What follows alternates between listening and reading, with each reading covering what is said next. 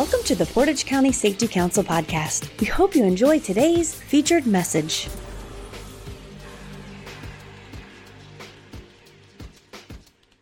We're approaching the holidays, one of the biggest areas of stress for a lot of people. How do we handle the holidays from people that are different than us? Yeah, I would say it's really important to determine what you can control. So when I look at that, I say, okay, I can control my attitude. I can control my response. I can control my hope. Those are the things I have control over. And so looking at that and saying, I'm going to choose what and how I engage with people.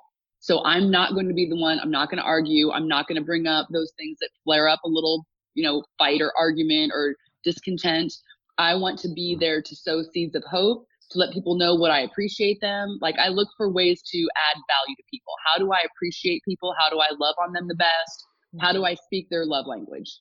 So that's one thing. The second thing is, what can I do to keep conversations and things pleasant? So I know at Thanksgivings, we've had conversation cards where each person answers questions about themselves. We go around the dinner table, talk about things, what you're thankful for, whatever those things are. But that has been really helpful in setting some boundaries to direct our conversation. If you are looking for ways to show gratitude and what we like about each other or something about our past, like give what's your best memory from Thanksgiving's past? What's your best Christmas memory? What's your, and look for the best and try to encourage that talk about the best things rather than the worst things. You have that ability to control the flow of conversation to some degree. And so those are some things that I look at and say, to really look at how do I love well? How do I listen more than I talk? And how do I help direct towards positive conversation? That's real good. It's sometimes easier said than done, but it's really not. I mean, it seems like we get overwhelmed thinking, oh yeah, it's easy to say, then I got to try and then I fail. But it really is that simple. And so Donnie made me think of my old friend. He was a principal now, but when he was trying to get his teaching career going, he was a great coach. So all the schools like to have him hang around, but they didn't quite have a spot for him in the teaching position yet. So they would make positions for him and try to find when things would open up. And so for a couple of years, they put him with delinquent kids, like in school suspension, I think. And at first, I think he said he was just like, oh, what am I doing? This is terrible. And he got in there and he said, you know what I discovered? He's like, these kids have terrible home lives. And if I just treat them like people, it's like at first I have these attitudes. And I just look at them like, hey, dude, quit trying to be a tough guy. I'm not here to like insult you. I ain't trying to get you in trouble. If you're cool with me, I'm cool with you. And he started just having a conversation. And so when new delinquent kids would come in and they weren't familiar with them, they would like attack them, that not physically, but they would just spout, cuss them out. And the other students he had a relationship with would actually put them in line. They would stick up for him. Like, you don't talk to him like that. A culture kind of came about that. And I've done a lot of work with homeless populations of all ages, different genders, most recently homeless veterans. And what's crazy is, and it's easy to understand when you think about it, but a lot of people miss, the forest for the trees.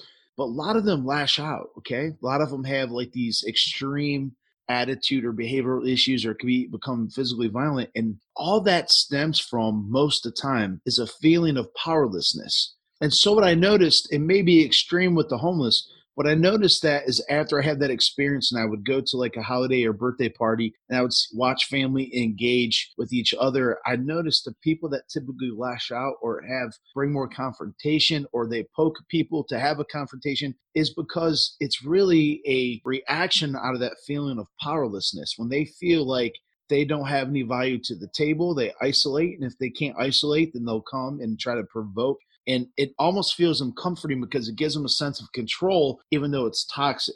Absolutely. Absolutely. It's something that all of your language that you're talking about reminds me of something that I would talk to the students about. And especially during the holidays, because we're a 10-week unit. And usually if we start at the beginning of the year, we're starting to tighten up now. We're starting to shut down before the holiday season. But before the Thanksgivings, the holiday season comes, we would talk about the value of self-control. And of course, we think of self-control like, pushing the plate away from dessert is what I think of. Right. Number one, nobody likes control. Right. And number two, nobody likes to control yourself. You don't like to control yourself. I don't want to be controlled by anybody, especially myself, right? But I thought this was very fun for the students is we thought of a good illustration to show the students is to take a tree, okay? And the benefits out of self-control would be what? So if it's pushing a plate away, right? If it's getting out and exercising, I just got to go do it, right? But the benefits of self-control can be peace, because I'm going to control the words that come out of my mouth. Right. And when I control the words that come out of my mouth, I can maybe have more joy or togetherness in my family. In your mind space, you can be healthier by being kind. It's a better well-being and a more of a calmness. So I took my pen here and I pencil and I drew a little picture. So self-control is the trunk of the tree. The branches, right? We had a windstorm last night. So we all had this windstorm. There are branches in my backyard because of this windstorm. What's a branch disconnected from the tree? It's nothing. It's going to be lifeless. But if you have the trunk of the tree, there's the benefits of life. And so self-control is the trunk of the tree. And if you want good byproducts out of your life, right? Joy, peace, kindness, calmness, togetherness, love, being healthy, a wholeness, well-being, you have to stay anchored to the trunk of the tree. It's controlling yourself. So that's what it reminded me of when you were talking about your coach. And that's what it is. It's us controlling our own processes and our own responses in order to get the benefit that we want. Yeah, not to get spiritual, but my church for a long time, one of our leaders coined the phrase seat of peace, SEAT, seat of peace. And we would kind of hold each other accountable to where we see people getting aggravated or frustrated, their kids or wife or something, spouse, whoever it was. And we'd be like, hey, coming out of your seat, we'd smile. That was a trigger. They knew. That was a cue that's saying, okay, yeah, you're right. I'm kind of losing self-control a little bit. I'm starting to get frustrated.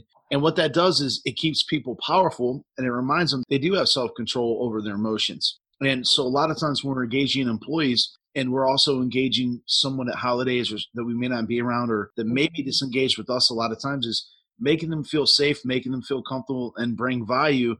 And what happens, that feeling of powerlessness that they entertain in their mind starts to come down a little bit. And now they begin to engage. And sometimes it just takes that, like Don mentioned earlier, and you mentioned on a podcast with Mike, I can't remember exactly how you guys worded it, but it was on a deeper sense of listening and literally just hear what they're saying. And a lot of times if we just quit trying to listen to respond to someone, but actually let me read between the lines. What are they really saying? Because usually when someone has an issue, in my own life, I say it like this. If I have an issue with one person, it could be their fault. 2 people, it may be their fault, probably mine. But 3 people, it's definitely me. I'm mad at everybody or I'm critical. You know what I mean? And so if I see people lash out, even people that I love and I respect, and they're not toxic, but maybe they're having a bad day. But if I see them start to pin out 2, 3, 4 things, then I know there's something deeper between the lines. And it's like, okay, let me read through this. Let me have a deeper level of listening and re-engage this conversation to really see what's going on. And sometimes we could reach in there and treasure hunt, so to speak, and pull out some treasure. And when we do that, it kind of shifts the whole attitude, doesn't it? It really does.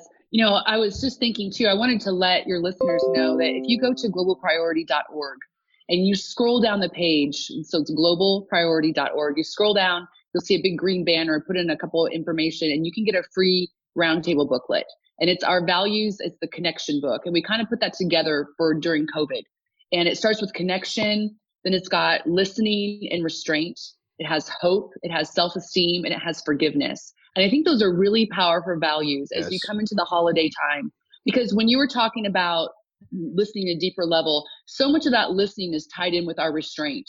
I was thinking about like my daughter, I mentioned she's a lot of anxiety and we're dealing with things. And I was just doing the roundtable of restraint, and we did listening first, then we did restraint. And I was thinking about I had this realization, problem probably we were having is that I don't hold the space for her to respond. So I ask the question, she's quiet. So then I start filling in the blanks for her. So are you feeling like blah, blah, blah, blah? Is it bothering you because da, da, da, da? Like all the things I think I know about her because she's my daughter.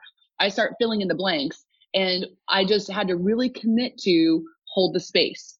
Just ask a question and let it be uncomfortable. Be willing to wait for her to be ready to respond, and don't fill in the blanks for her. And that made a huge difference for us. Like I saw a 180 turnaround the next day. And so I just know those are the things that I would really suggest to people to go check those out. You can do roundtable with other people, or even read through the material to give yourself that touchstone to go back to. How do I listen well? How do I restrain my tongue? How do I remember that there's life and death in the words that I speak? That I can speak life, or I can speak something that really hurts somebody, something that I can't even see. We're talking about restraint, and somebody in my roundtable said, a lot of times you say things and you can't even see the devastation that you left behind, but that doesn't mean it wasn't there. And Right. so, I'm like, those are the things. So look at that. And then hope is in there, which I think is fabulous. Self-esteem, because I think a lot of what you were talking about with that, going back to that self-control, and your friend who's the coach that would have the kids, is that a lot of those kids, their self-esteem has really suffered.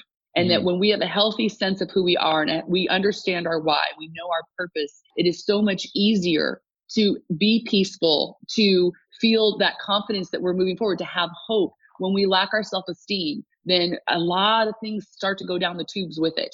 So I think those are, and then forgiveness, because, we all make mistakes, and we all need forgiven, and we all probably need to forgive somebody. It's as simple as that.